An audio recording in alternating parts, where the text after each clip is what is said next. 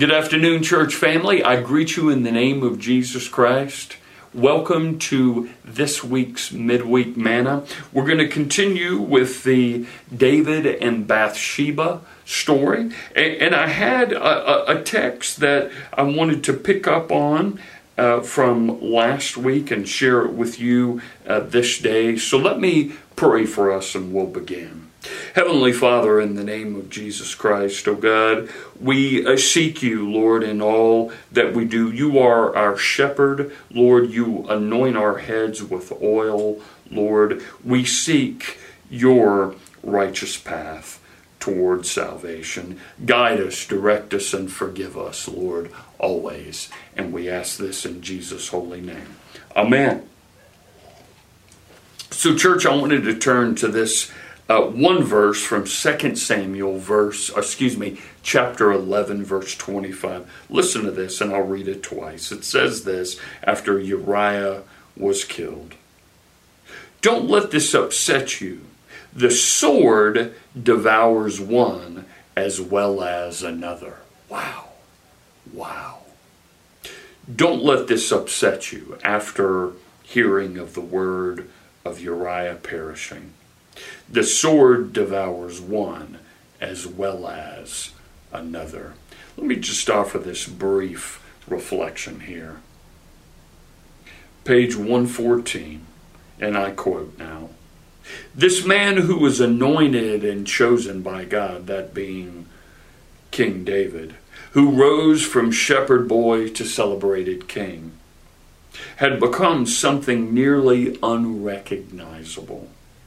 An adulterer and a murderer, cold-blooded, calculating, and wicked beyond words.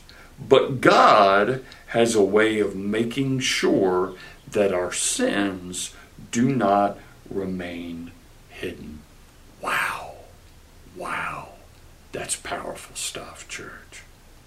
So, in your own life, I want you to do some self-examination, as Paul tells the Corinthian church to do.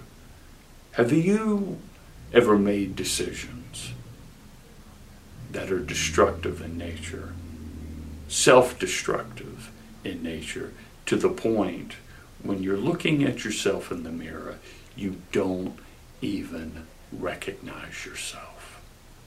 Family members, spouses, friends that you know and love, do they look unrecognizable because of the choices that they've made? Listen to this. God has a way of making sure our sins do not remain hidden, that they're exposed, that they're brought out from the darkness into the light. Do some praying about that. Do some self-examination about that. Is there something that you need to bring out into the light now? Let it be exposed by the divine light of God, because it's been hidden too long. God has a way of bringing it out. God has a way of exposing that sin, not to crush us, not to defeat us, not to destroy us, but to change us, transform us, and make us better. It happened to David. It could happen to each and every one of us. But it's to bring us back in line into his redemption, song, and glory. Think about that this day. Let me pray for us. Heavenly Father, in the name of Jesus Christ, this is powerful, Lord. 2 Samuel chapter 11, verse 25. Don't let this upset you. The sword devours one as well as another. Sin can devour us. It can devour others. Sin, it doesn't just affect one person. It can affect us all.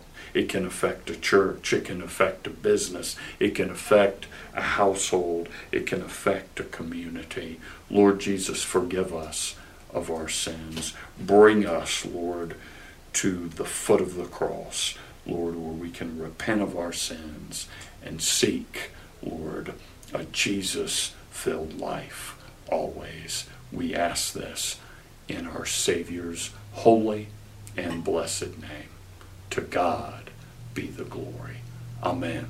Church, have a wonderful and blessed day, and I will see you next week. Take care.